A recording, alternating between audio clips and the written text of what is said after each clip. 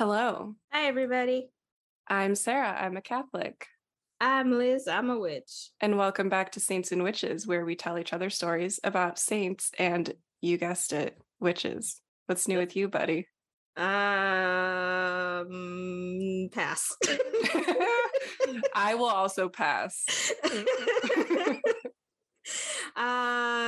Sick cat's life's a disaster. What's new? Yeah. Injured cat life's a disaster. Yeah. The holidays are fast approaching, though. It's pumpkin beer season. Yeah. I mean, I walked in the other day and there was fucking apple cider out on all their shelves. I'm like, It is 95 degrees outside, but boy, am I excited to see that apple cider. Oh, yeah. Big time. I had 2 cups of hot apple cider today. What's the temperature like up there? It's like 72. It's perfect. Dude. You're fucking kidding me. I'm still running the AC on full blast. I mean, I am too, but only because I like it cold. But I was thinking you need to come visit again because we have a new store in town, and it's like a cute little witchy store. They have many things. Well, now that gas is not $5 a gallon, I might have to find some time to come do that. Yeah, and I know I need to visit Carbondale too. I haven't been there in forever. I feel bad. What's to visit? Okay. I mean, it has like wineries and that's true. We do have that. We have some lakes. We have some wine. It's really pretty. Not in Carbondale, but around Carbondale. In the vicinity of Carbondale. Nearby. Not particularly where I live. No, not like the town center. No, and they've been redoing the roads for like 2 months, so it's garbage central. Like the entirety of like 13 from like Murfreesboro to Carterville, they've repaved the whole way. Did it even need that? I mean, I guess I haven't been there in a long time. Not really. Yeah. It's really nice now, but it has been absolute terror to drive on.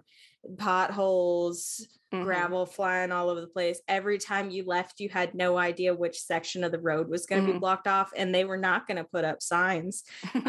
So sometimes I would just like turn out of my apartment, get to a road, and then it would be completely like barricaded off. And then there was like 7 people behind me, and we couldn't turn around because more people just kept pulling up to the blocked off road. It's like, can somebody just recognize this is happening? Can we fix this?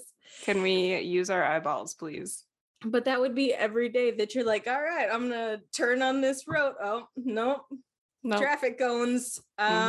I don't live in this area, so we're just gonna blindly drive around in the direction of where I'm supposed to be going and see if I get there. Yeah. And the GPS the country is like in the middle of the night. It was like 11 p.m. Absolutely not. Drove through the darkness. I'm like, well, I'm headed east. Theoretically, I'll get back to Carbondale. You're gonna meet the big muddy monster out in the woods. Scary. At this point, though, I'd kind of welcome it. No, I'd love to meet him, but me too. Hello, sir. Hello, sir. Big fan. Heard so much about you. Can I get an autograph? People probably have no idea what we're talking about. The big muddy monster? Probably not. It's one of those local things. Yeah, it is. He's the mascot of Southern Illinois. He's our local cryptid. Yes, he's a Bigfoot type figure. But he's sort of in a realm of his own. What's that story by Josh Woods? We should tell people to read it. Is that the one where they're all like gathered together in that weird meeting and there's chanting and stuff, and it's just fucking hilarious? Yeah, him, Josh, and Pinkney and Kermit. Yes. Just look up Josh Woods' Big Muddy Monster. I think it's available online. Pick up that collection. Yeah, of what's his it? books. Oh Monstrous World. Yeah, he's a good writer. Just read his stuff. It's fantastic. He also Yeah. has a podcast. Go listen to his podcast. Yeah, The Monster Professor. I think we talked about it a few times before. We haven't done that in a while though. So shameless plug. Hmm. He's really smart and funny and fantastic. So Yeah, and he also like actually has like a well-researched podcast. yeah, which is why he has like semi-famous people on his show occasionally. Like Yeah. he does his job. We Unlike just us. we We're just here. hang out in our like grimy bedrooms. Oh God. Speaking of grimy, should we get to it? Yeah, we should. Let's go for it. Okay, let's do it.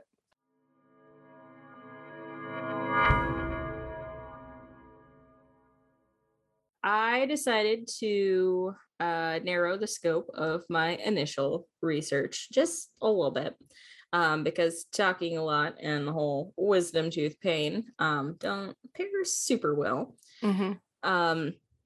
It took me a while to settle on a topic this week. I looked up like 20 little known cases across Europe, but they either didn't have enough info, their info didn't grab my attention, or their info put me like right back in the muck of a case that I literally just discussed. And I swear to God, if I have to talk about James the First too many times in a row, I'm gonna blow my brains out. Yeah. So Fair. yeah, I'll circle back to some of those trials once I have a bit more distance. But that leaves me telling the story of two women today, stories of two women today who lived in Ireland in the 1800s. The first is a woman named Moll Anthony, who's more of a legend than she is a real woman. When you look into Moll, you're not going to find a bunch of academic articles or official websites that ended like .gov or that belong to like the country of Ireland or anything. It's mostly blogs and tourist pages and like these little niche websites that host stories. And every version you find of Moll's story is different. Like there are very few threads that run all the way through all of them. Mm-hmm. It definitely gives you like the oral tradition kind of feel. Yeah. That I heard this, I'm writing it down. I like that. I do too, which is one of the reasons that I picked it as my first story. Is I just found it fascinating that it definitely felt like a community that had told this story so many times that it had just become a lot of things. Yeah. So all of the people I got this story from, none of them are really scholars. No one has any citations for anything, not even like my granddad told me. It's just literally, here is the story. They just have this interesting account of a woman named Moll, and I'm gonna smush the accounts together where possible just because there's so many and they differ so widely. And I'm gonna give you like the alternate version of events where I cannot synthesize details. Cool. So Moll, according to legend, is the daughter of a man named Anthony Dunn. And instead of going by Moll Dunn, Moll went by Moll Anthony, which is her father's first name. I guess to distinguish herself because there were so many Molls in the area, maybe even also other Moll Dunns. I'm guessing maybe Anthony wasn't a last name there. I have no idea. Didn't do that much research. Anthony is a last name here, and think of one person with the last name Anthony immediately off the top of my head. Susan B. Anthony. Not the person I was thinking of. Oh yeah, I forgot he existed. He leapt out of the depths of my brain just immediately. I completely forgot about him. Good. I'm gonna bury him again, right back in the recesses of my mind. Anyway, Moll Anthony, she would have been born somewhere around the turn of the century, since she's not really a real person. we just kind of say the beginning of the 1800s. Mm-hmm. She grew up in the Red Hills. I have no idea where that is. Nobody will really tell me. I Googled Red Hills, Ireland, and got like 17 places. Oh. So yeah, helpful. But then again, if you put in like Red Hills, United States, you'd probably get just as many results. I mean, Red Hills is super non-specific. Yeah. Anyway, it's mostly how Moll came to be in most accounts that makes her legendary. I am admittedly going to tell this next bit as like ambiguously as I can when it comes to details, because I've poured over what's available and I cannot make heads or tails of how everything is supposed to work. I will explain after the story why, but it's also not super important. The story by and large goes that two sons, sometimes it's just one son, are out one day when they stumble upon a funeral procession. Just a couple of pallbearers carrying a coffin down a road. It is customary to follow the procession, to just kind of join in. But the boys also find it a little bit odd. I mean, it's just these dudes with this coffin and like nobody else. So when they pass by their own house, they like dip inside because they're gonna tell their mom about it. Like, what's up with these like couple of weirdos carrying this coffin outside? Do you know anything about that? Do you want to come gawk at it with us? That's a tell your mom situation. Yeah, mommy. Yes. But I would do the same thing if somebody's walking down my street with a coffin and like there's nobody else around them. I mean, I did the same thing with the man who carries the cross on his back like Jesus Christ. It's like, did anybody else see that man dressed up like Jesus Christ crossing like Main Street? You go on your neighborhood Facebook page. Yeah, like if there was a bunch of people with him, I probably wouldn't have questioned it as much, but he was just by himself. Yeah. It's unsettling. Anyway, they go inside to tell their mom. When they all come back out to look at what's going on, the pallbearers are gone, but the coffin is still there, sitting on the ground in front of their house.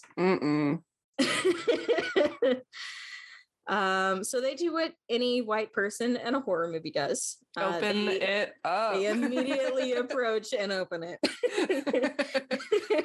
Oh God. Let's crack that puppy open. Like an oyster. Yes. Inside they find the body of a young girl. One account said that she would have been around 12. In some accounts, they take her coffin into the house and they place her in the coffin like by a fire. But in the end, whether she's warmed by the fire or whether this happens like outside before they even like get into the home, it's the same results. The young girl in the coffin wakes up and she climbs out. The family, because this is exactly what you do in this situation, adopts her. Okay. I mean, it seems like it's their responsibility. Yeah. They're like, you're mine now. They did open up the coffin. It's kind of, it's on them now. So I put that thing back where it came from. Right. What else are you going to do? Like shove her back in? It's too late. You do that thing like with the traps where you put a couple things on the ground, lead them to it, and you've got like the stick propping it open. Oh no. No. Just try to lure her back in there. It's like if it's Ireland in the 1800s, we're poor, we don't have a lot of food, like why are we adopting a dead girl? Why did you do this? Right. Why did they do it? I don't know. Anyway, they adopt this child. And years later, she goes on to marry one of the sons of the family. And she has children. Yeah, it's very weird to grow up with her and then have kids with her. But if she was like 12, then maybe this only happened like 3 years later. That's true. I can possibly forgive it. Yeah. It's still funky. Yeah. Anyway, one day, the girl, Moll, and the family decide to visit a fair. Sometimes it's that one of the sons is going to go sell some cows. At the fair, they run into a man and a woman who cannot stop staring at Moll. And eventually, when prompted, they say that she looks eerily familiar to them. They're like, what do you mean? They're like, well, she kind of looks a lot like our dead daughter. And so they start asking each other questions like back and forth, only to find out that the day that Moll was born, rose from her casket, is the exact same day that their daughter had her funeral years ago. She even, by some accounts, carries the exact same birthmark as the couple's daughter. So you'll hear Moll associated with fairies as a result, that she was swapped with a changeling at her death, or that fairies were involved in her reincarnation somehow, but it is pretty much accepted in her legend that she was reincarnated in some way. If you care for the why I've omitted a ton of details from the story, as I've said, Moll is the daughter of Anthony Dunn, which is where she gets her name. But in the reincarnation story, the matriarch of the family is a widow named Mary, or Widow Anthony, which is where Moll gets her name. Okay. So it becomes confusing as to whether she was Moll Anthony before she died or after she died. Yeah. I also admitted the fact that Moll in the reincarnation story is sometimes called Mary after the widow, because her name was also Mary. So she isn't Moll Anthony, she's Mary. And she's called this to tie her to a woman named Mary Leeson, who has an actual tombstone in County Kildare, so that they can say like, oh, this was an actual person. You know, when she came back to life, she was Mary Leeson. Look, we have a tombstone. Right. But then it's like, well, then why in the story is the widow named, like, called Widow Anthony? Like, let's just get rid of that detail completely and say she was Moll Anthony and then she was Mary Leeson. Like, which way does it go? I don't know. Right. It's very confusing. Nobody agrees or will tell me how it works. So yeah.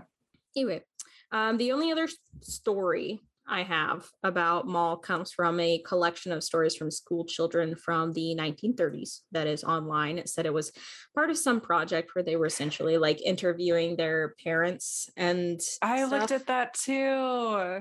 Did you? I mean, I didn't end up taking anything from it, but I know exactly Irish heritage or whatever. Yes, I know exactly what you're talking about. I didn't end up using anything, but I was reading through some of them. I was like, man, this is fucking cool. Yeah, so this comes from one of those. I'm glad you know the website. I do, yeah. According to one of those little snippets, Moll was a reputed wise woman or cunning woman, which is a profession I have discussed extensively here on the show. But in one story, she draws the ire of a local priest who denounces her as a witch from his pulpit. Subsequently, his horse falls deathly ill. People in town hear about his horse, know that he went off about Moll during one of his services, and advise him that he should go make nice with her to cure his horse. But instead, he sends for a vet who cannot find a reason for his horse being sick at all. So, with nowhere else to turn, the priest goes to Moll's house for help. She receives him very coldly and tells him basically, fuck off. Your horse is cured. Now keep my name out your fucking mouth. Ooh.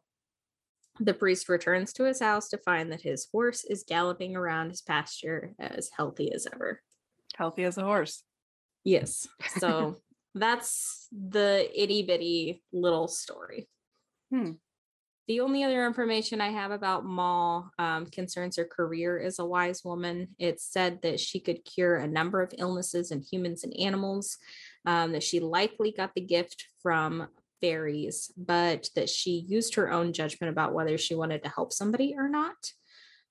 If she thought somebody was better off dying, she would just deny their request for a cure. I don't know what that means by if she thought they were better off dying. Like, she hates them, she like looks at who they are as a person, or like, are they too advanced in their disease? Like, what does that mean?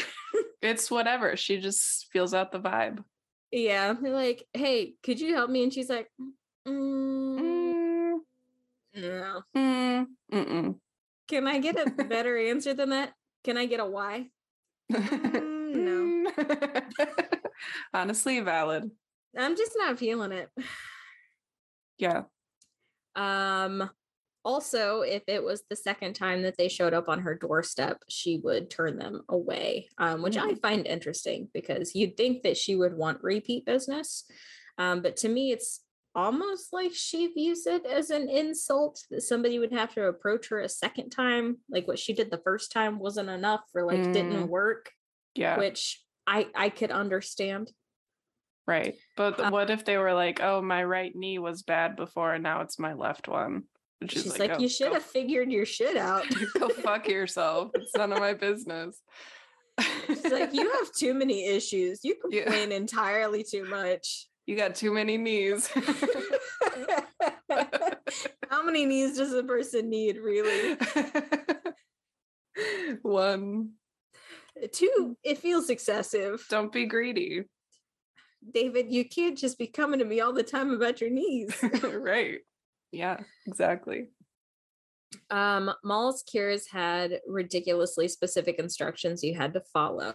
An account says that a man paid her half a crown for 3 bottles of potion, 2 of which he got his first visit because, quote, no one with human power could have all 3 in their possession at once, which I find is like a neat testimony to Mall's abilities. On the way home from Mall's house with the bottles, this man was overcome with fatigue and kept hearing disembodied laughter and voices around him that he was tempted to investigate. But Mall had told him that he needed to head straight home or the bottles would vanish in his hands. So this was like trying to tempt him away from being cured. Nevertheless, he persisted. At home, he took 3 teaspoons of the first bottle, then 24 hours later took 3 teaspoons of the second, also rubbing some of the potions into his palms and soles, taking care not to spill a single drop, which seems immensely difficult to me. After this, he was allowed to go and retrieve the 3rd bottle from Mall, which he had to keep on his person and keep safe for 24 hours before he was allowed to take it. If he didn't, his body would violently resist the medicine once he did try to take it, and he would not be cured. Finally, whatever was left of the 3rd bottle had to be thrown to the wind, and then voila, he would be cured. That about sums it up for Mall, though. There's not much on her. She's just like a cool, resurrected legendary figure. So I want to move to my second wise woman, someone known as Biddy Early. Biddy was born Bridget Ellen Connors, or O'Connor. Sometimes I'm going to stick with Connors. In 1798 to parents John Thomas Connors and Ellen Early on Far Ridge, County Clare, Ireland. Life isn't easy for Biddy, like at any point. At 16, Biddy watches her mother die of malnutrition and takes over the household, only to watch her father die of typhus 6 months later. Ooh, must have been during the famine. This would have been, 1814? So early 1800s. Yeah, I guess not then. That was before the famine, but it was pretty shit for a long time. Yeah. What I've come to understand, because they're like, she was born during this conflict when this was happening. I'm like, I don't have the time to read about this, because all I know is if I start reading about this, I'm going to have to read about the famine, and I'm going to have to read about everything that occurred in between. And I don't have that. I cannot shove 50, 60 years of Irish history into my brain right now for one sentence. Friend. Don't you worry, friend. That's exactly what I'm going to do. Thank you. It's like, I want to know, but I don't need to know all of this to write one sentence of my story. Yeah. That's overkill. Anyway, orphaned and penniless, she's forced to leave her childhood home. In another version of the story, though, she is an orphan. She's just forced to leave home and find work to help her family survive the turbulent political and economic climate in Ireland at the time. Details about Biddy are all over the place chronologically. Some of her accounts put her using magic like much later in her life. I think it's during her second or third marriage. Some have her talking to fairies as a child, learning magic from her mother, and utilizing it in these like little episodic tales before she's an established cunning woman. To hit the highlights of her life, though, Biddy lives in a poorhouse at one point. At another, she lives in a home where the landlord evicts her. She warns him not to. He does not listen. And later, he burns to death in a house fire. Love that for him.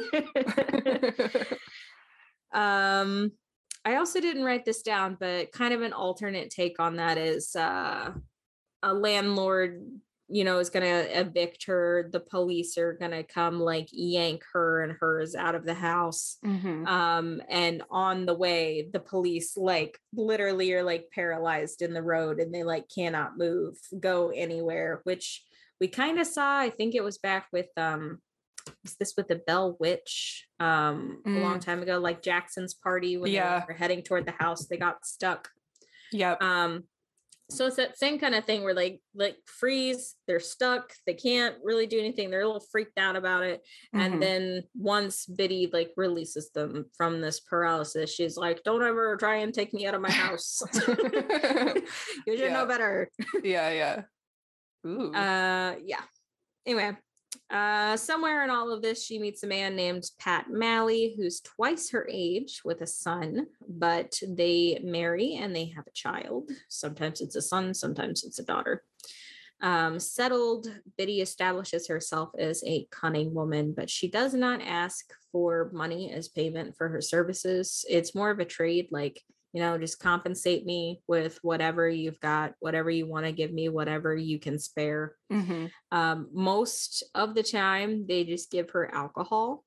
And because her house is, as a result, just like super well stocked in alcohol, her place becomes a bit of a hangout for the locals. I want to be her so bad. So come drink, play cards, get your fortune read, just like chill out at Biddy Early's house. Hell yeah. Pat, Biddy's husband, dies when she's 25, and Biddy subsequently marries Pat's son, her stepson. And for that reason, I'm out. And this is by some accounts. Some people like skip over this one entirely. It's like, do you skip over this one because it's unsavory or because it's I don't know. Is it real? Is it not real? It's interesting. Yeah. In the same accounts that this marriage happens, her child with Pat grows up to leave the house and promptly loses mom's number, for which I do not blame him. Okay. Yeah. The amount of weird it would be for your brother to become your new daddy while all of you are mourning your like old daddy's death. Nope. It's a little weird. It's like, Mom, I sat in my room and cried a whole bunch. You and my brother, that was weird what you did with your time. You sat in your room and did something else, something entirely different. I don't feel like we dealt with this correctly. No, everybody grieves in different ways. I grieve with my pants on. Title. We don't even have to keep talking.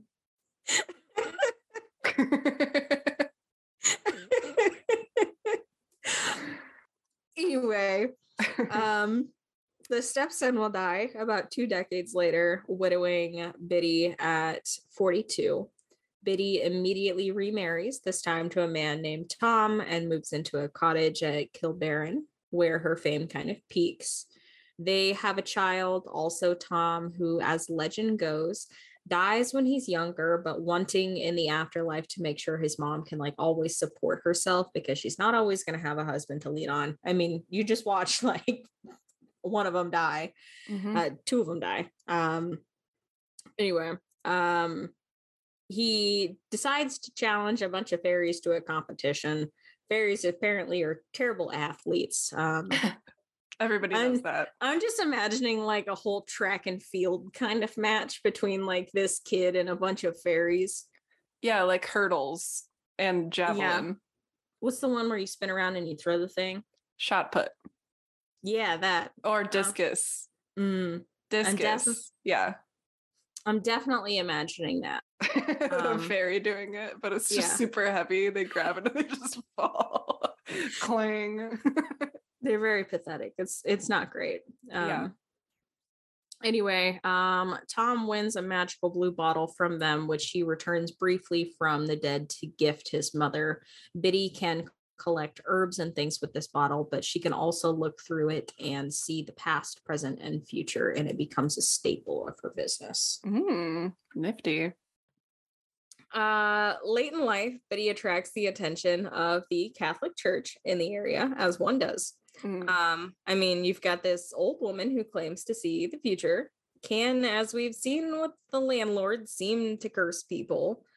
She has a shit ton of alcohol in her house, always has people over drinking and carrying on. She cures people, blah, blah, blah, and she goes through husbands like people go through t-shirts, not to mention the fact that all of her husbands literally die on her. And they're like, don't really like that.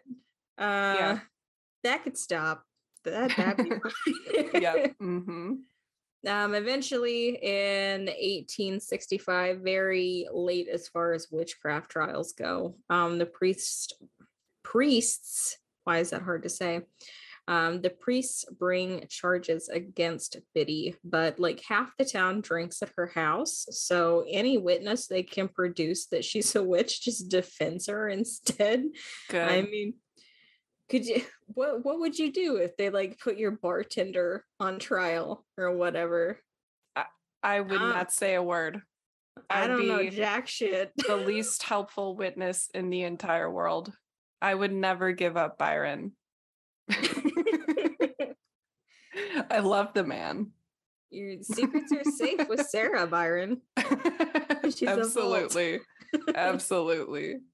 Anyway, so the case ends with the church just dropping the charges because it's really not even worth it at this point. Really? Wait, really? They just drop everything? They just drop it. Because I mean, it's so late in the game. Like witch trials aren't even really a thing anymore. They resurrected this whole idea just because they didn't really like her. Yeah. And then everybody's like, nah, Biddy's cool. We ain't doing that shit no more. She's pretty dope. I mean, I love it. I love Ireland. Yeah. And the church is like, oh, okay. Okay, never mind. Just forget we did that, I guess. I mean, they probably had like the parish priest over drinking at her house too. Probably. Anyway, awkward. 3 years later, Biddy, age 70, is widowed a third time. But the next year she remarries. At the age of 71. Keeping it tight, Biddy. This time to a 30-year-old man named Thomas. I love her. Yes.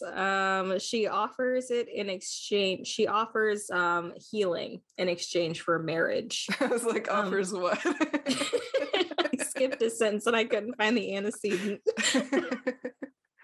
Okay. But yeah, he comes to her for healing. She offers it in exchange for marriage. You gotta do what you gotta do. Thomas dies a year later of alcoholism, probably because he lives in a house surrounded by alcohol. Oh no. Just everywhere. Every cabinet you open, everything you lift up, just alcohol. The bathtub is just always full of gin. You cannot light a match in that house. Oh, poor Thomas. But yes, he passes away. And then finally at 76 years old, Biddy Early finally kicks the bucket. There are 2 accounts of her death, which it kind of feels like a little bit of propaganda either way. In the first account, Biddy calls for a priest on her deathbed who reads her last rites, and then she gives him her famous blue bottle, and he like throws it in a lake and gets rid of it. The second account is the blue bottle like magically disappears after Biddy's death, likely reclaimed by the fairies who gave it to her in the first place. And the second version to me, feels like more like full circle to the story. You know, she got it from the fairies, it went back to the fairies. It feels like a response to the Christian version of the end of her life, as a very like no, she didn't suddenly become Catholic and renounce her ways on her deathbed. Fuck you. Yeah. I ended up in a comment section at one point full of people claiming to be related to Biddy, one, but also people claiming to be related to the priest who read her rights and took the bottle. So it's not like an unnamed priest. Like there are people in Ireland who are like, it was this guy and I'm related to him. My family told me. So I guess you can decide how Biddy's life ended and what happened to her famous blue bottle, whether you want her to have had like a Christian death or whether you want it to end in fairies. Just you pick, dealer's choice. I pick fairies. Always pick fairies. Yeah. It's way more fun. It is. I do encourage people to look up Moll and Biddy because there are a lot of variations to their stories. I did not cover a lot of interesting like mini tales and stray details. And who knows, you might also find comment sections like the one I stumbled upon with family members and the stories that they have generations down the line. But this is Moll Anthony and Biddy Early, two Irish cunning women who have outlasted time. That was really good. Okay, so the Biddy story, the way that it ended, like the priest ending, I feel like that is an example of what I am like generally going to be talking about, which is the shift from like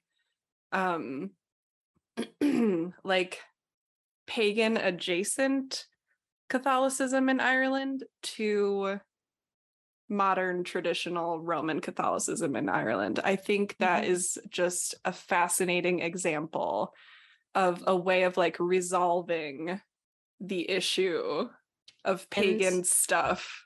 If it helps, the blue bottle that she had also was said to not only contain herbs, but sometimes holy water. So like Catholicism was still kind of built into like the pagan stuff that she was doing. Yeah. Yeah, so, that makes... I think that definitely like symbolically 100% is what you're saying. That makes total sense based on everything I learned in the past 48 hours. Now that I'm a scholar. Now that I have single-handedly mastered the entire topic of religion in Ireland, let me tell you a tale. Oh, God. That was good. Good job. Thank you.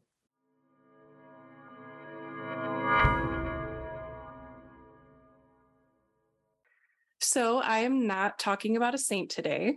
There's only one 19th century Irish saint, and he's not even Irish. He just came over and everybody like made a big deal out of it. He's a liar like St. Patrick. Yeah, I think he's Dutch. From what I remember, he was not super interesting to me, so I did not waste my time with him. Don't smite me, God. And I wanted to stick to 19th century Ireland because I always end up doing like you do a semi-modern one, and I'm like, let's go back to the 300s. In the days of yore, before the edges of the map were filled in, like it's not relevant. So I decided to talk about the Great Famine.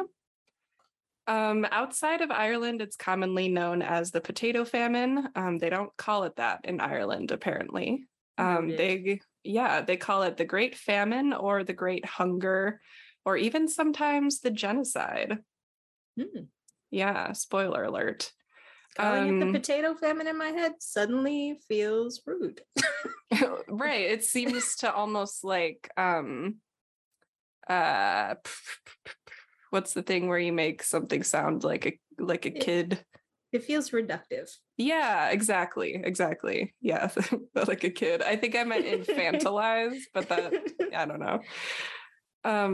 Yeah, it is reductive. So the famine and its aftermath ushered in, among many other societal changes, the form of modern Catholicism that we still see in Ireland today. Does not surprise me. Yeah, it was a huge turning point in the history of the Irish Church. My sources are all over the frickin' place. I used a ton of different online ones for quotes here and there. I used book excerpts I found in blog posts and online encyclopedias, including old reliable Wikipedia. But probably where I got the most information was actually a blog called Roaring Water Journal. It's run by a couple who live in Roaring Water Bay in West Cork. It's very cute. They write all about the history and culture of their town and region. And they did a 7-part, actually an 8-part blog series on a particular church associated with the Great Famine that I'll talk about. And it was like really good. Like it wasn't just like, oh, cutesy little blog. It was like lots of sources were cited. Especially this book I really wanted to read, but was out of print. So like this was the next best thing I had access to. And I was able to fact check the majority of it. So I feel confident in using it. Anywho, let's get into it. I will give a brief background on the distinctly Irish flavor of Catholicism found in pre-famine Ireland, and then one on the whole England shit show, and then we'll get to the famine. So what were the differences between pre-famine Irish Catholicism and quote-unquote official Catholicism? First of all, weekly mass attendance was much lower than you might expect. At an estimated 30-ish%, people were not going to church every week. One reason for this low attendance was that Mass was either on the same level of importance or maybe even slightly of lower importance than the celebration of certain devotions. The most popular type of these devotions were those associated with holy wells. Ireland has hundreds, if not thousands, of holy wells, and most of these wells are not associated with Jesus or even with the Virgin Mary. Like a lot of times in other cultures, we see like holy springs associated with Mary. Not really the case in Ireland. Instead, they're most commonly associated with a patron saint. So townspeople would go to these wells on the feast day of the patron saint that the wells were associated with. These were called patron days, which eventually got corrupted into pattern days. On pattern days, townspeople, led by a priest, would process from the church to the well, where they would pray for cures for their ailments, among other things, while quote unquote making rounds, which just refers to walking in circles around the well while praying either the rosary or some other devotional. After the boring part was over, everybody got wasted. They played games, they had horse races, drinking, singing, dancing. If the pattern was near the ocean, there was often nude bathing. Hello. And often these parties would last several days and would eventually devolve into fighting. It sounds like a fucking blast. It sounds so fun. So of course the church had to ruin it. But first, England. Basically, England has been involved in Ireland since they invaded it with the Normans in the 12th century. They've had their grubby little paws all over it ever since. During the Reformation, England declared Ireland a kingdom and granted Henry VIII the lordship of that kingdom and established the Church of Ireland, which was an extension of the Church of England. This was the beginning of the personal union between England and Ireland. And I think we've talked about a personal union before on the show, but it's just when 2 or more states have the same monarch, but separate borders, laws, interests, etc. So it's kind of like a friends with benefits situation, except like in this case, England is the only friend that's benefiting. um, so the Anglican Church of Ireland was established in 1542 as the state church, but most of the native Irish people would remain Catholic. So what started to happen was what's called the Protestant ascendancy, where gradually over decades, the old Gaelic Catholic order of nobility in Ireland was pushed out.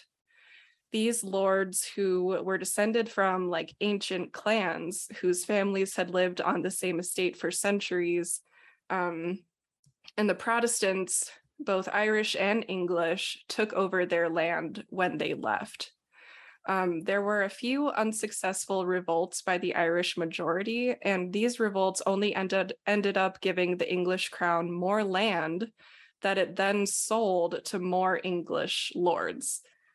The richest of these lords eventually controlled the Irish House of Commons. I'm simplifying like a lot, but that's what happened.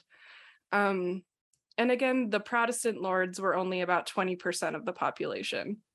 There's an overwhelmingly Catholic majority that is not allowed to hold public office, which is enforced by the same penal laws that were enacted in England that also included heavy fines for recusancy to keep the Catholics poor. The laws also outlawed the Gaelic language, which is why so few people speak it today. Very sad, in my opinion. Mm-hmm. I hate when languages die. Ew, can we not? Yeah. It makes me very, very sad. It is so sad. So a big rebellion is inevitable, and it happens in 1798, led by the Society of United Irishmen, who were inspired by the French and American revolutions. The Irish Rebellion was immediately squashed, and widespread public executions followed. The English army also increased their presence in Ireland after. And then in 1800, the British Act of Union made Ireland part of the United Kingdom. The act abolished the 500-year-old Irish Parliament and made Ireland subject to the British Parliament. It stated that Ireland would be represented by 100 Irish members in the British Parliament, but of course, Catholics couldn't hold public office, so they couldn't be representatives. At this point, Protestants owned 95% of the land in Ireland, despite making up only 20% of the population. Not good. So these penal laws would remain in effect for 140 years until Catholic emancipation in the year 1829, which was largely accomplished by a Catholic lawyer named Daniel O'Connell. He'll come back here and there as the story goes on. He's kind of like one of the heroes of this time period for Ireland. But he was the leader of the Catholic Association and later the Repeal Association, which was the political group that wanted the 1800 Act of Union with England repealed. So simply repealing the penal laws in 1829 was not like flipping a magic switch and everything was great again, obviously. Ireland was still controlled by rich English Protestants who made up this aristocracy of absentee landlords. In some cases, these landlords never visited their Irish land, even once in their lifetimes, which is just like simply infuriating to me. They owned it only to extract money from it. So we have this system where the Lord in England hires poor Irish tenant farmers to live and work on his land, and he also hires middlemen to collect rent from the tenant farmers. The middlemen were not supervised. They were free to extort the tenants in whatever way they wanted. Tenants could be evicted at the landlord's will for whatever reason, whenever. It could be something as simple as the landlord hears that, oh, this season sheep are going to be more profitable than a grain crop, so I'm going to switch my land over to make it suitable for sheep. And my tenant farmer only has experience growing grain, so he's out of here. Sorry, you have to leave. In most of Ireland, the landlord also claimed any improvements that the tenants made on his land. The exception to this was in Ulster, where they had something called tenant right, which gave tenants a bit more protection under the law. But that was only in Ulster. All of this is like terrible enough, but probably the most heinous aspect of all was that all the money produced by this like tenant farming system didn't even go back into the Irish economy because all the landlords lived out of the country. So these tenant farmers would kill themselves working the land only to pay these crazy rents they couldn't afford. Their crops would be exported overseas and all of the money would go to England. So literally all of Ireland is dirt poor and already on the brink of starvation before the famine even starts. I would have set some people on fire. It's not good, dude. I just got on a boat, gone over to England, and set some people on fire. Well, some people kind of did do that. So, in 1843, in typical like colonizer fashion, the British are like, what's going on in Ireland? Why is everybody so sad over there? It's like not a vibe in Ireland. As they're sitting in like their gilded chairs in their gilded rooms, and they're like, what's so bad? Ireland's such a bummer. Like, can we zhuzh it up a little? They're like, why aren't the Irish people thriving? What's happening? What's all this discontent, these murmurings of rebellion again? What's going on? Let's form a committee to find out. So Daniel O'Connell wrote that the committee itself was laughable because every single member of the committee was a rich English Protestant. The British Earl of Devon, a committee member who traveled to Ireland to observe the common folk, wrote that, quote, it would be impossible adequately to describe the privations in which they, the Irish laborer and his family, habitually and silently endure. In many districts, their only food is the potato, their only beverage water. Their cabins are seldom a protection against the weather. A bed or a blanket is a rare luxury, and nearly in all, their pig and a manure heap constitute their only property. That quote kind of brings us to the next point, which is the question of like, why was Ireland so dependent on the potato for sustenance? Why did they have this like monoculture? Basically, it's, surprise, surprise, the fault of the English again. The land holdings were divided and divided again so that the English landlords could have more spaces to rent out, so they could collect more rent, which sounds very, very familiar nowadays. And so the plots of land that a tenant family could use were so small that the only crop that they could grow for themselves that was nutritionally dense enough to sustain their family was potatoes. There were many other crops grown in Ireland. There was no actual famine during the famine because a famine means that all the food failed. Many other crops were thriving during the famine. It's just that they were exported to other places and the tenant farmers had to feed themselves with only potatoes. Dude, you know how much that would piss me off to watch all that food grow and then to just ship it? Yep. Ship it away. Exactly. Just to watch it like vanish. I'd be sneaking into fucking fields still. While your baby starves to death. Just running through fields, shoving things in a sack, taking it back home. Yeah. And I mean, it's like, okay, do you do that and risk getting killed and then for sure all your kids die? Or it's awful. So now let's make it worse. Just pile on, Sarah. I know, I told you it was a bummer. So the famine itself, I guess like the chronology of it. So the cause of the potato blight was an organism called Phytophthora infestans, I think, which is a parasitic organism related to brown algae. I don't know why, but I always thought it was like a fungus. Apparently not. It's like an algae type thing. The infection first appeared in 1844 and has been traced to the Americas, specifically one valley in Mexico. I can't remember what it was called, though. The Irish newspapers were printing reports of this infection, even when it was still like only in the Americas. But finally, in August of 1845, the British Gardener's Chronicle printed, quote, "A fearful malady has broken out among the potato crop. In Belgium, the fields are said to be completely desolated. There is hardly a sound sample in the Covent Garden market. As for cure for this distemper, there is none." In September, the Dublin Freeman's Journal reported on, quote, "the appearance of what is called cholera in potatoes in Ireland." And finally, 2 days after that, the Gardener's Chronicle printed, "We stop the press with very great regret to announce that the potato murrain has unequivocally declared itself in Ireland."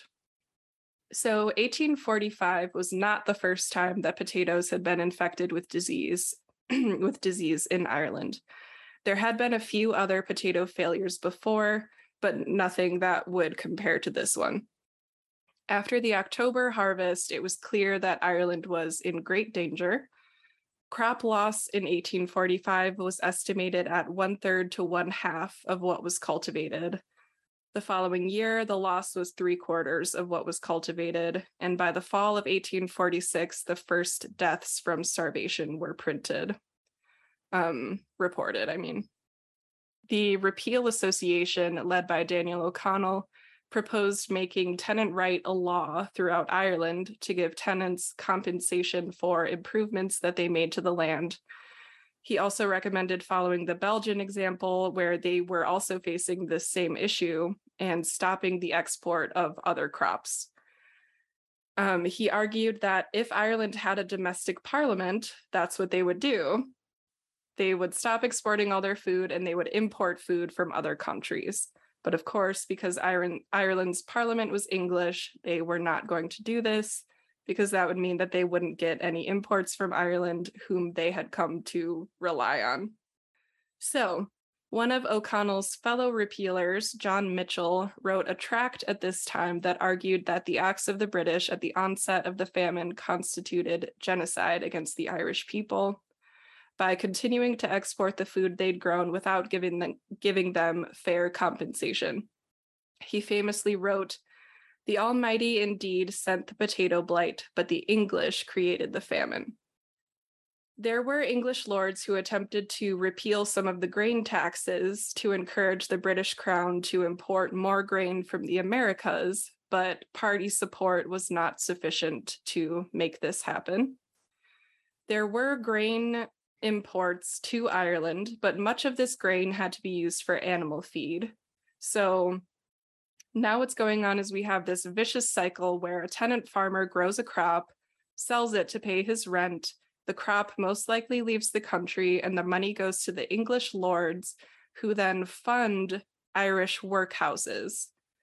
These workhouses become so overcrowded with desperate workers who, can't farm, so they have to do something else, that the workhouses are just the ideal breeding ground for disease, specifically famine fever or typhoid. Father Nicholas McAvoy, the parish priest of Kells, wrote, quote, "With starvation at our doors, our provisions are hourly wafted from our every port to go to feed the foreigner, leaving starvation and death the sure and certain fate of the toil and sweat that raised this food. For their respective inhabitants, England, Holland, Scotland, Germany, are taking early the necessary precautions, getting provisions from every possible part of the globe. And I ask, are Irishmen alone unworthy the sympathies of a paternal gentry or a paternal government? Let Irishmen themselves take heed before the provisions are gone. Let those too who have sheep and oxen. Self-preservation is the first law of nature. The right of the starving to try and sustain existence is a right far and away paramount to every right that property confers." Ooh, chills. I think we'll start hearing some dialogue like that pretty soon. We already kind of are here. Yeah. I've already got the rent issue. And then after we started talking about the exporting stuff, I immediately started thinking about the fact that I work in a grocery store and it pisses me off to no end every time we have to throw away food. Yeah. Just because like, oh, the glue on the box came undone. Now we have to put it in claims. I'm like, it's still good food. It's just the box that's damaged, but we gotta throw it away when it could go to literally any of us who make peanuts. Right. It's awful. It's the same thing. And it's been the same thing since like feudal medieval Europe. Like we're living in the same reality.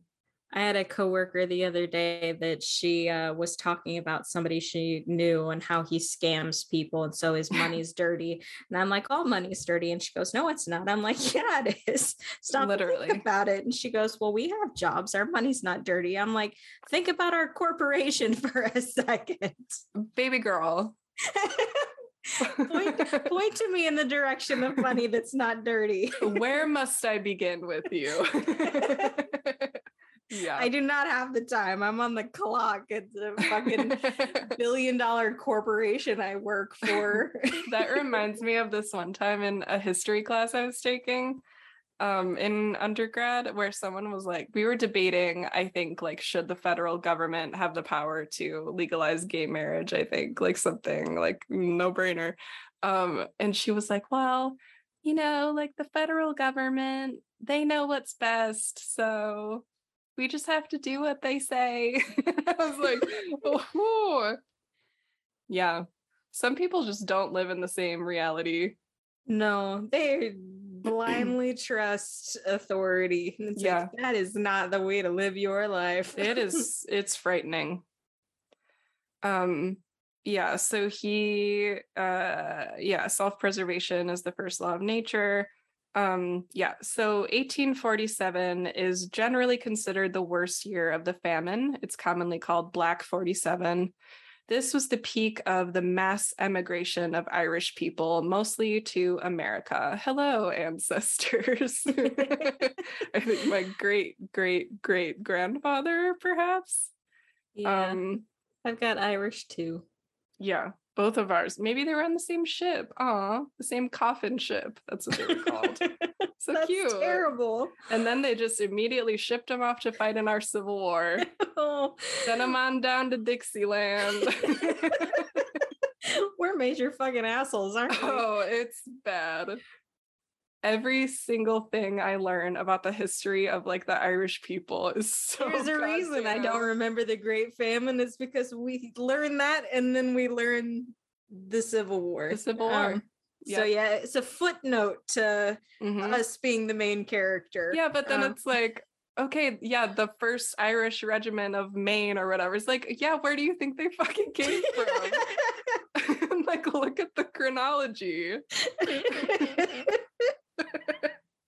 It's so bad. I remember this scene in, I think it's Gangs of New York, where like it's Ellis Island. Immigrants are coming off the ship from Ireland and they're like, here, sign here to become a citizen. All these men, and they're like, okay, sign my name. And it's like, okay, here's your uniform.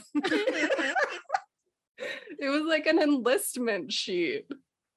So gross. I know. We need therapy. Slapped.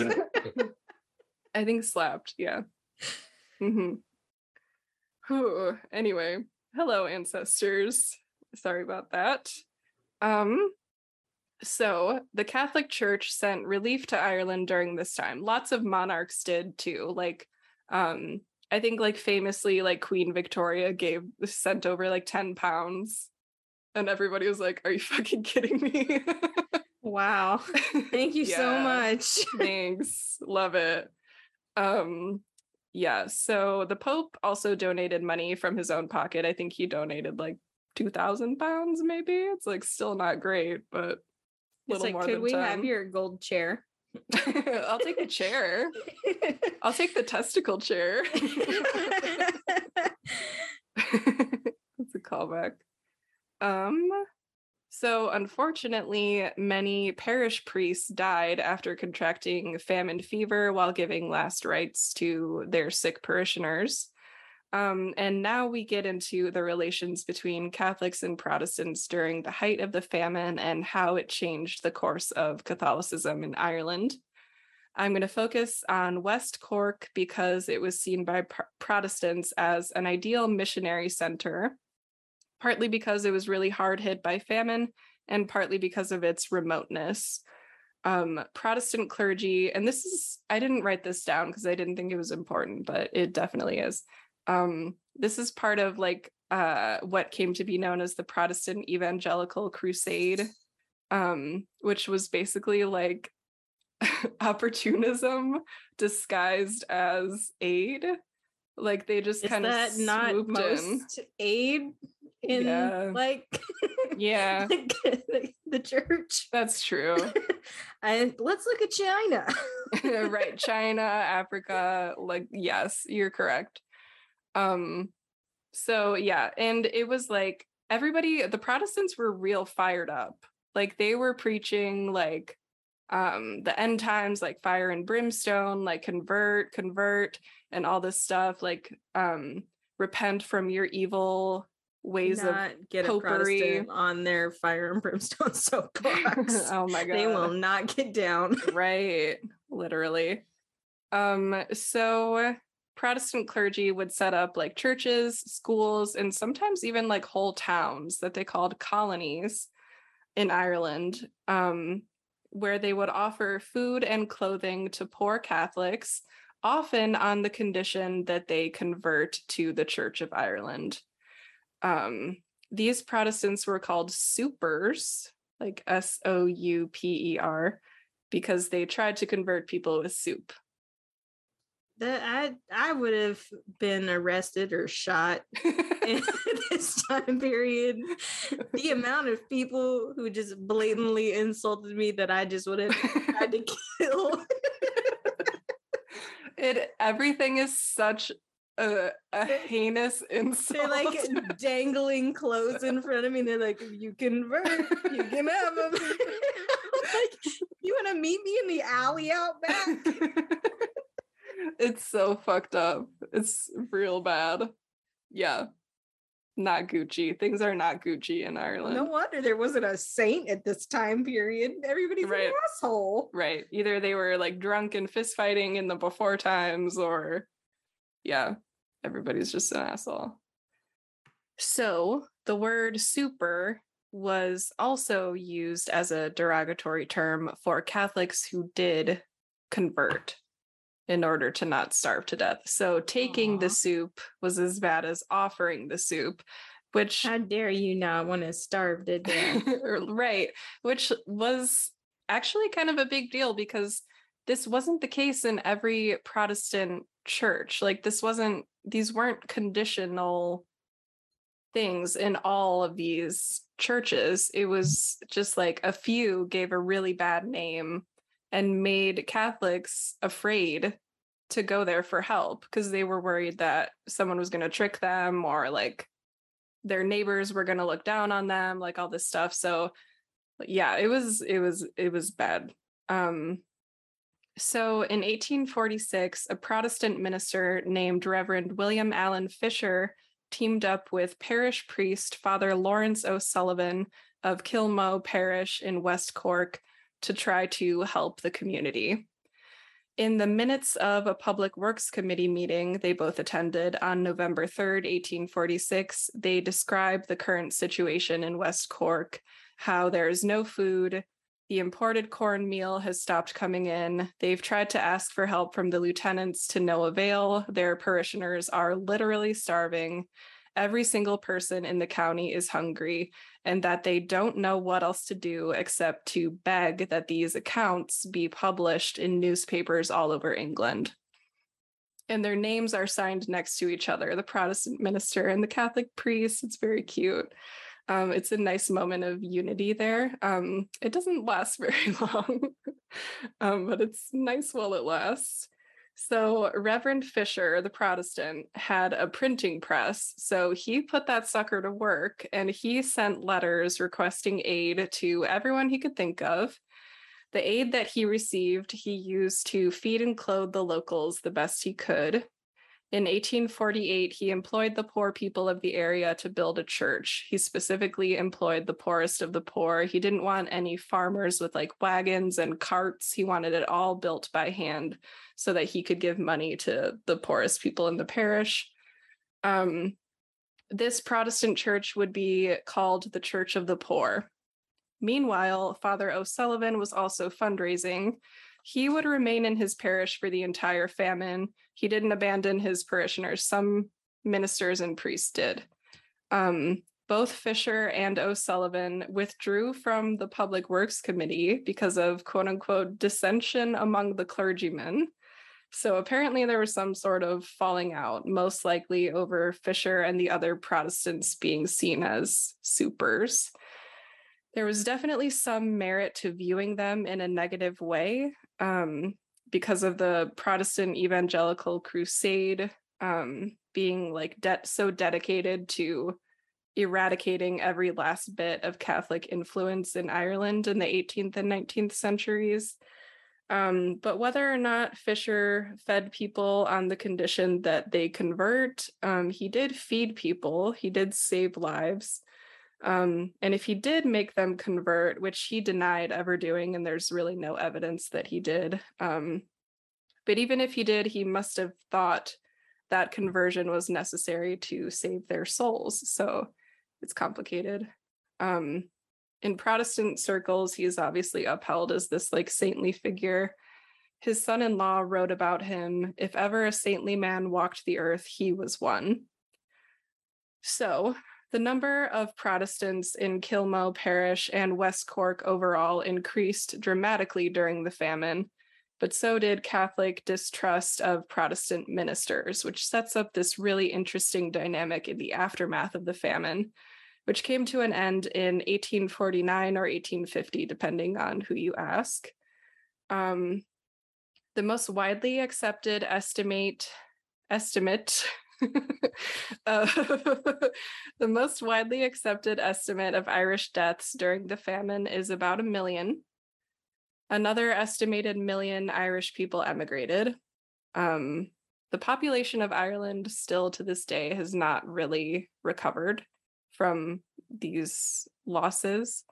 No, they are a lot smaller than us. I guess I have to put that in the correct context in my head. Right. It would be like 2/3 of the city of Chicago leaving or dying. That's a lot. Yeah, it really is. The total population at the time was just under 9 million in Ireland. So it's a big old chunk. Famine fallout continued for decades after, and the negative sentiment toward the British for the lack of aid they provided continues to this day.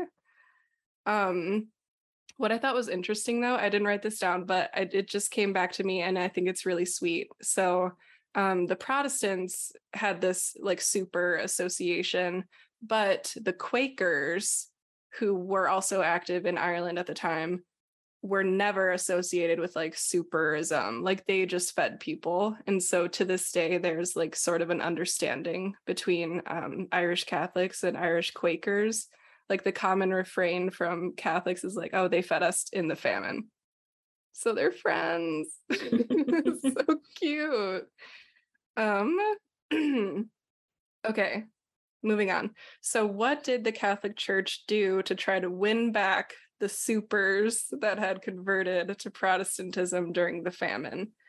They brought in the big guns. One of the big guns was this guy, this guy named John James Murphy. He was one of these historical weirdos who pops up and then immediately disappears off the face of the earth. They're my favorite. Like, what's his name? The Angel of Philadelphia, the cream cheese guy. Yes. He was fucking batshit. So John James Murphy was born in Cork and eventually enlisted in the Navy. He went to Canada and he lived with a group of First Nations people for 12 years. I don't know if he just like deserted or like got lost. So this is from like a heavily romanticized biographical sketch of him. It reads, quote, "A clearing in the virgin forests of Canada set the scene. There, a French-Canadian priest has pitched his camp. He has no flour to make hosts for the holy sacrifice. And then, down the little stream that bordered the clearing, there drifted a birch bark canoe paddled by an Indian. He shared his flour with the priest, who was surprised at the soft cadences of the Indian's English.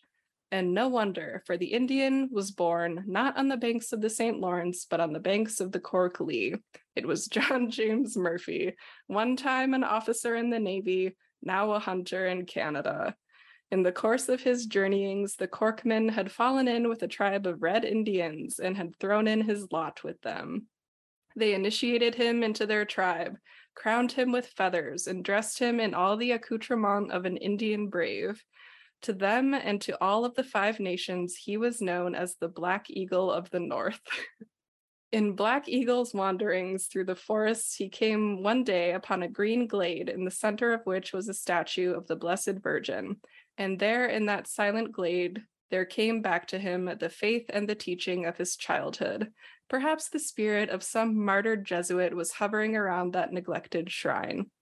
So he returned to his tribe, washed off his war paint, relinquished his chieftain's features, and started off on a long trek down the Hudson River, across the broad Atlantic, over the European continent to Rome to commence his studies for the priesthood. I know as much as you. I like to think another committee was formed to sit down and write that. Right, like how can we spin this situation? Have him wash off his war paint. Right. Well, in John Murphy's own account, he says he includes the detail that he dismissed all of his squaws.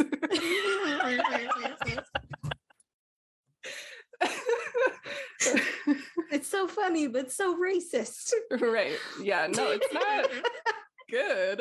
No, it's not. It's pretty funny though. What the fuck? So yeah, he comes like he doesn't belong in the story at all. He's so like this guy, celebrity guest that they hired. Exactly. You're like, this is a real downer. What can we do to pep it up a bit? Let's go find this weirdo. Throw in this guy. Yeah. So after he became a priest, Father Murphy was assigned to Kilmau, where he immediately went to preach at the Church of the Poor. And he was just like going off on these newly Protestant parishioners. I guess he just like barged into this Protestant church that he didn't belong in and was like, you are bad. You need to repent. I'm absolutely picturing somebody like Lockhart, but also kind of mixed with like Dog the Bounty Hunter in my head for some reason. Yeah, because he's got that like, he's a little crusty. He's like, yeah. He's not as much of a pretty boy as Gilderoy Lockhart, but he has a Lockhart vibe. He seems like a con man. Yeah, so he urged everybody to abandon their new beliefs and return to the true religion, which was very effective. He was a great speaker, electrifying, in fact, apparently. That's how I heard him described. So he was like the first line of defense that the church sent in.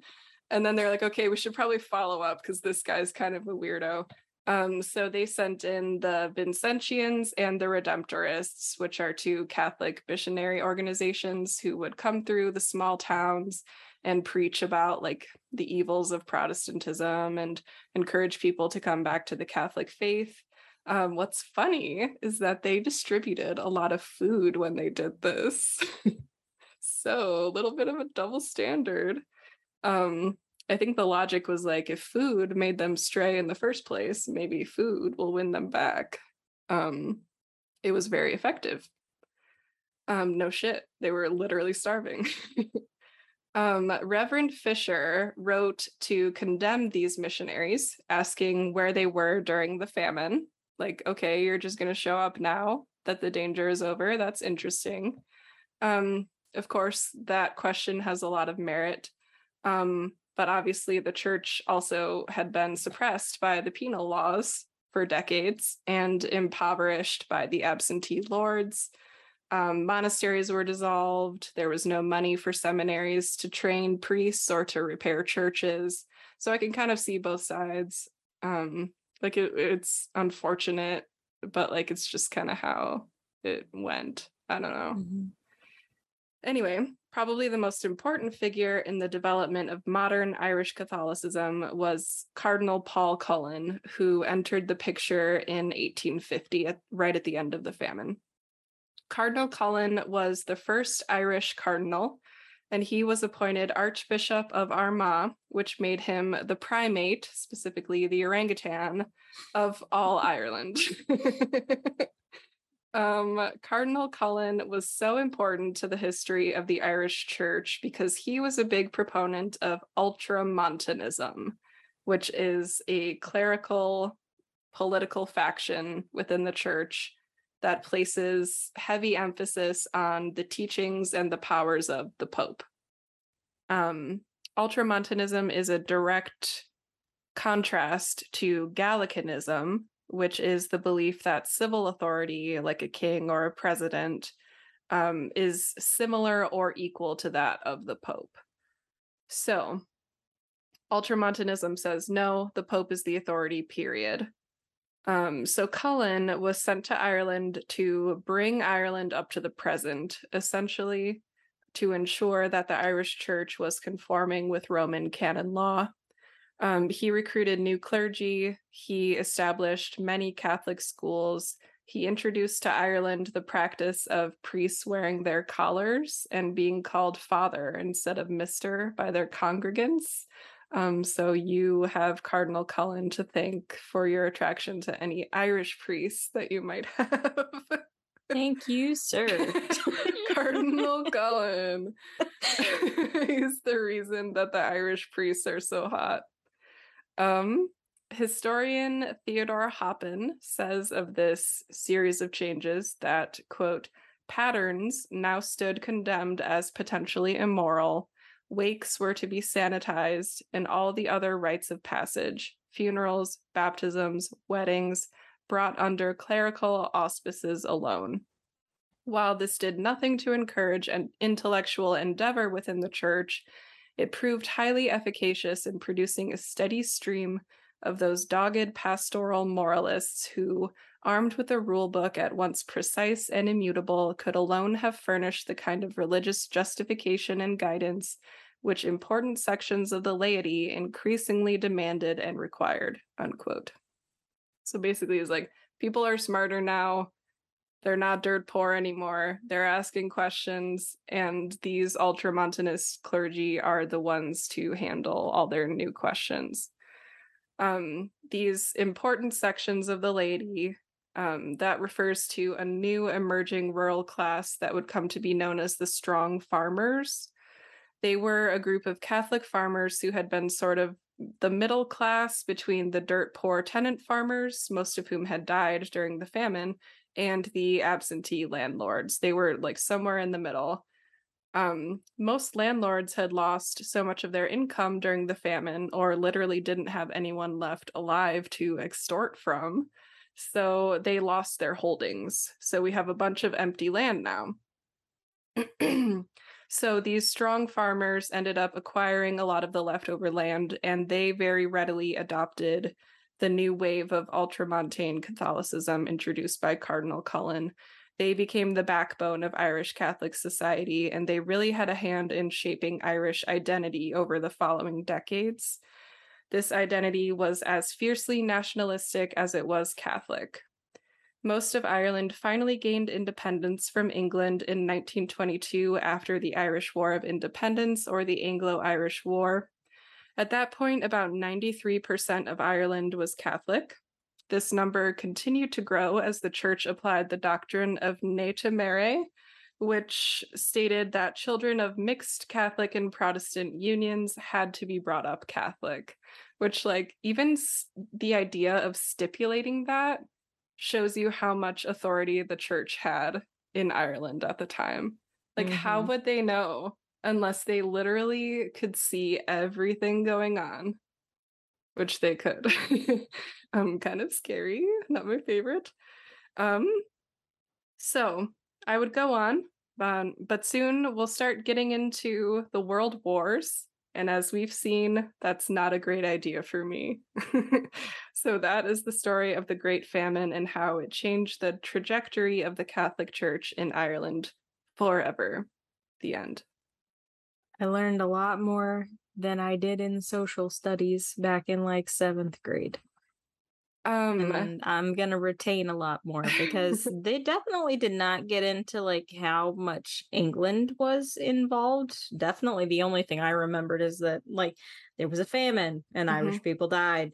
Like, had they talked anything about how like the English were extorting them and taking all of their resources and stuff, it's like, yep. What?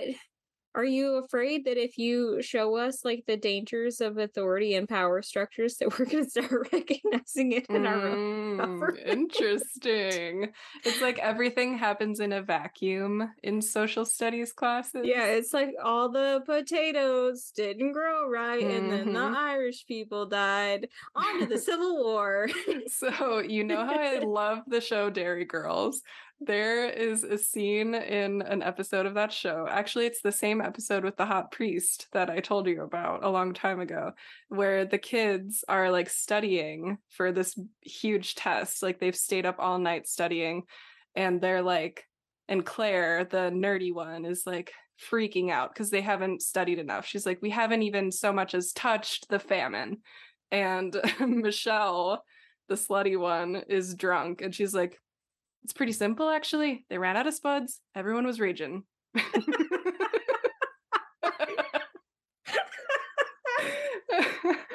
Like, yeah, I mean, that's the social studies version. It really is. They ran out of spuds.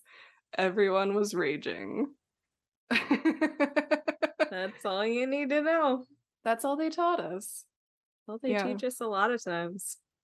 I wish we could know the more complicated stuff, because you could make complicated stuff interesting, and you can still dumb it down a little bit. That, I mean, you could have made everything way more complicated than you did, but you narrowed like the scope of everything just to like the English landlords and what was going on. We didn't have to get into anything else, right? So I mean, that's all you had to do.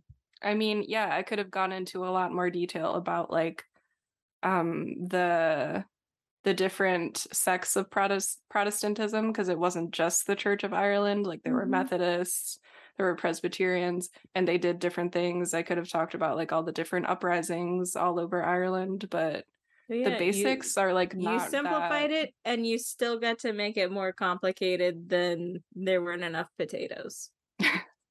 Yeah. They ran out of spuds.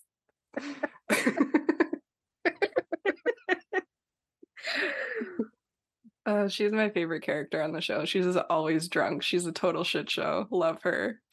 So you're telling me that's another show that I need to watch? Yeah. Okay. I'm gonna tell you that I'm gonna put it on my list, but we'll see if I watch it or not. I already watched one of your shows this year, so. Then that wasn't even a good one to watch. I mean, it was fine. It might become a comfort show though, because I could see it being something I could put on in the background and like ignore. It's very visually soothing. It is. Yeah. Dairy Girls is also a great comfort show, like once you've seen it all. And there's only 2 seasons, and they each have just a handful of episodes. Just make sure you watch it with subtitles the first time, because their accents are indecipherable.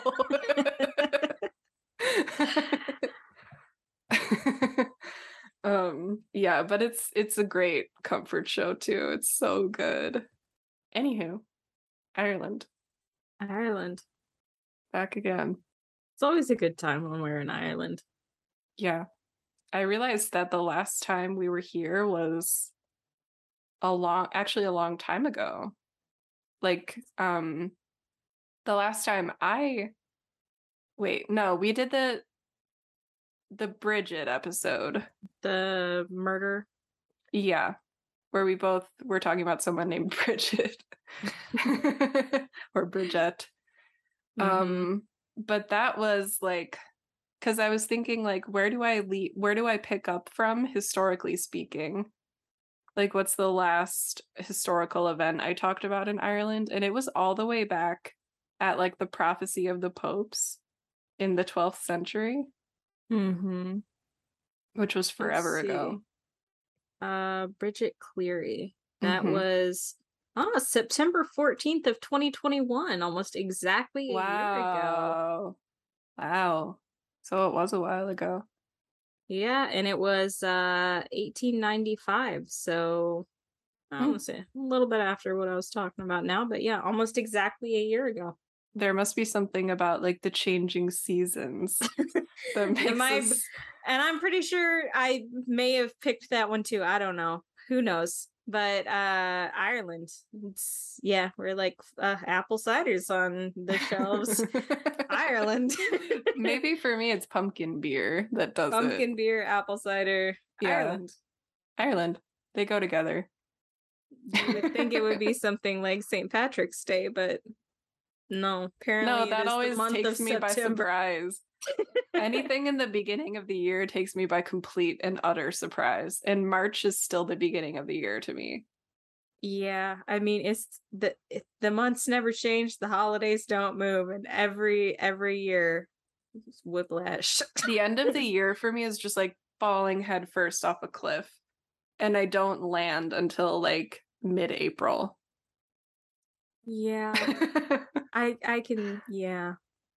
This year especially. I mean, the workplace fire was in March, so I especially didn't have my feet under me until like April. March, and now it's August. It's almost September. It will be September when this comes out. It will be. Well, crazy. This year's going fast. This month has been long, but this year is going fast, guys. It's basically Christmas. Merry Christmas, guys. Merry Christmas, everybody. Happy New Year. Happy St. Patrick's Day.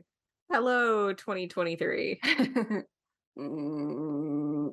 don't know. A lot of months. Crazy world. It's kind of life works. There are months, there are days, so there are hours. Yeah, I know. It's crazy. Sarah over here is having an existential crisis, so probably sign us off. Probably best to wrap it up before it gets worse. You know how to get a hold of us. You want to suggest anything, you also know how to get a hold of us. Please suggest things. I'm severely running out of ideas. Me too. Yeah, quickly. We'll post some stuff on Instagram, but other than that, Merry Christmas. Sarah. Thanks be to God. Blessed be.